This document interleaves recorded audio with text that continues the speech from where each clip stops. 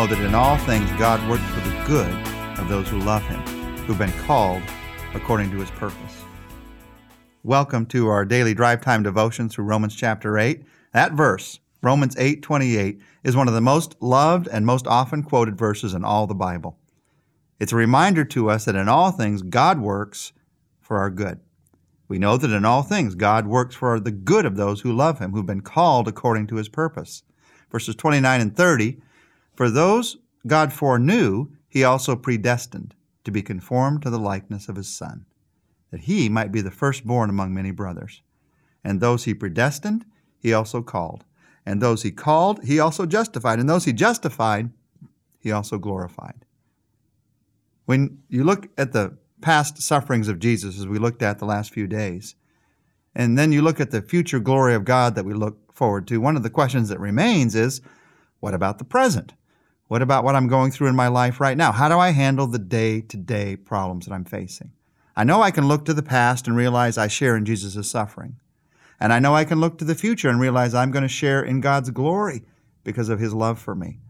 But what about the day-to-day now? Well, Romans 8 talks about that also. We know that in all things God works for the good of those who love Him. Let me read that verse, Romans 8:28, in three different translations.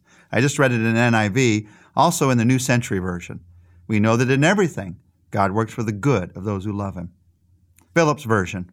We know that to those who love God, who are called according to His plan, everything that happens fits into a pattern for good. The Message Paraphrase. We can be sure that every detail of our lives of love for God is worked into something good. Now, these are verses about problems. And when first you ask the question, what's good about my problems? I think the honest answer that most of us come up with is nothing. That's what's good about my problems. Absolutely nothing. Well, the problem with that is we started with the wrong question, the wrong angle. What's good about my problems? Yeah, you're right. Nothing is good about your problems. They're terrible, sinful things. Problems are an evidence that there is evil in this world. And if you want, you can drive yourself into bitterness or into depression thinking about what an evil place this world can be. That's the wrong angle, the wrong question. You don't begin by asking what's good about my problems. You begin by asking what good can God work even through my problems. That's the right angle because God works miracles every day. Every day He takes the evil of problems and suffering and He miraculously transforms them into good in our lives. Let's just walk through this verse slowly. Notice that it says, in all things, God works for the good of those who love Him. In all things, not some things, all things. It's not like there's a limited list of things that God can use to work for good in your life. He can use anything and will use anything and everything if I'll trust Him with it, if you'll trust Him with it. In all things, God works. Not you work, not luck works, but God does this work. So you have to trust Him. You have to lean on Him. In all things, God works for the good. Notice it says not for your desire, but for the good. He certainly doesn't work in all things so that I get what I desire. But He does work in all things so that good can happen, not only in my character now, but also going forward into eternity, not only in my life, but in the life of people that are around me. In all things, God works for the good of those who love Him, of those who love Him. Problems work for good as you continually make two vital decisions, to love the Lord and to seek His purpose. Because it says, to those who love Him, who've been called according to His purpose. So as I continually make that decision, I continually see how God is working for the good in all of the problems. I really left out the most important two parts, I think, of this verse. The first two words. At the start of the verse, we know that God works all things together for good. We know.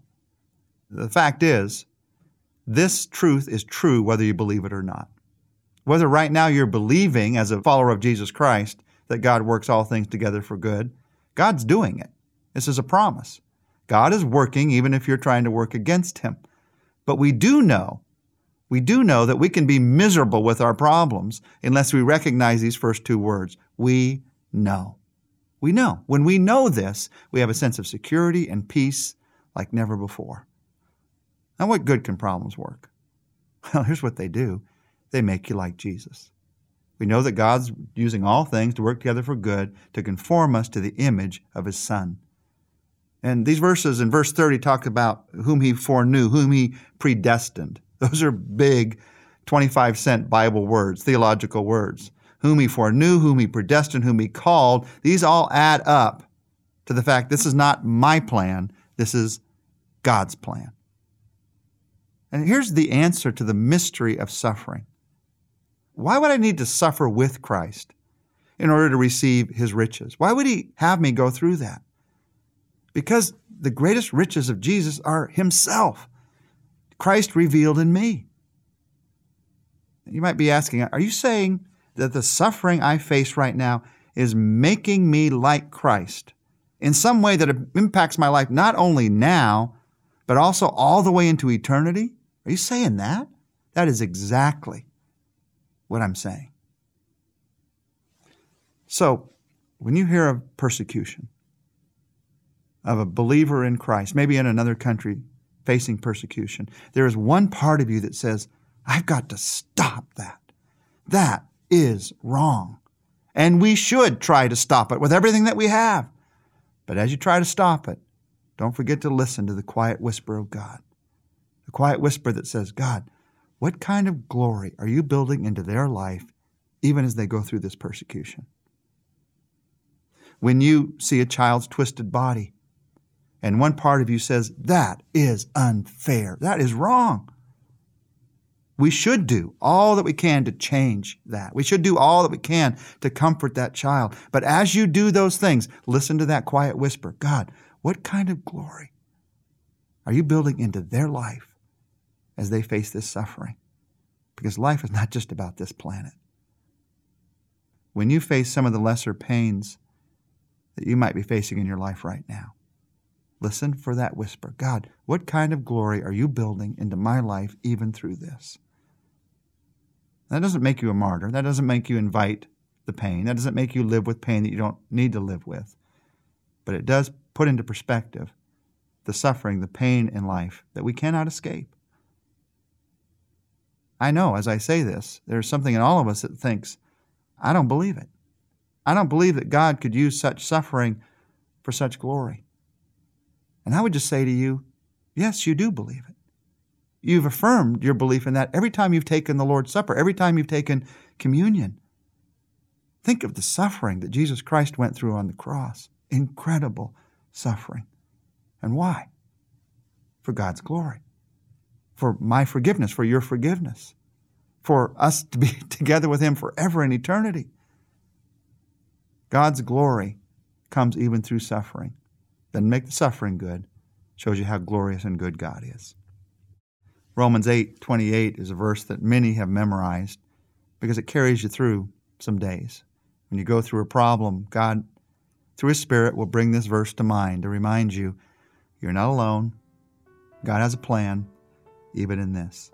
If you've never memorized this verse, I'd invite you to do that. Start that even this week. For we know that God causes all things to work together for the good, for those who love Him, for those who are called according to His purpose. Let's pray together. Lord, you know the problem that we're facing right now. You see it.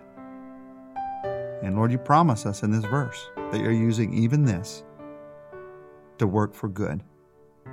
Not to work for my desires, not to work that there would be no more problems on this planet, but to work for good now and all the way into eternity. Lord, if we're to see this problem in a new way, if we're to hear that quiet whisper, what kind of glory are you building even through this? We need your strength to hear that. We need your eyes to see that. And I pray that right now you would give us that strength, give us those eyes because of your love for us. We pray this confidently, but also humbly. In Jesus' name, amen. Amen. I invite you not to leave this here, but to stretch your faith. Stretch your faith this day by taking 15 minutes sometime during the day to dream about how God might transform one problem that you're facing into His glory. as we look forward tomorrow to continuing this look through Romans 8, 31 to 34 will be the verses we look at in this incredible chapter.